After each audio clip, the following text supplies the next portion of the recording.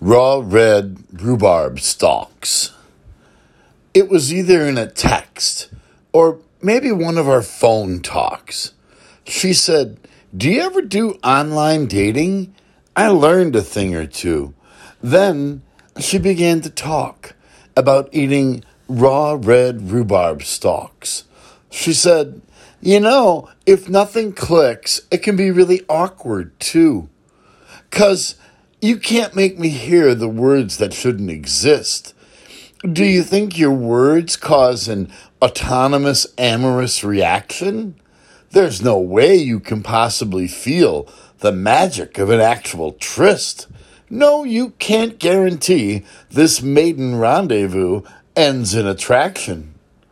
No, you can't. I had to sheepishly admit that this was true. Nobody can wave a wand.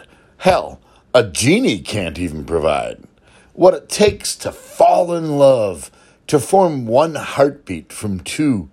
Yes, she was smart, not just pretty. From this, I couldn't hide. So I endeavored on my mission and put the whole notion aside.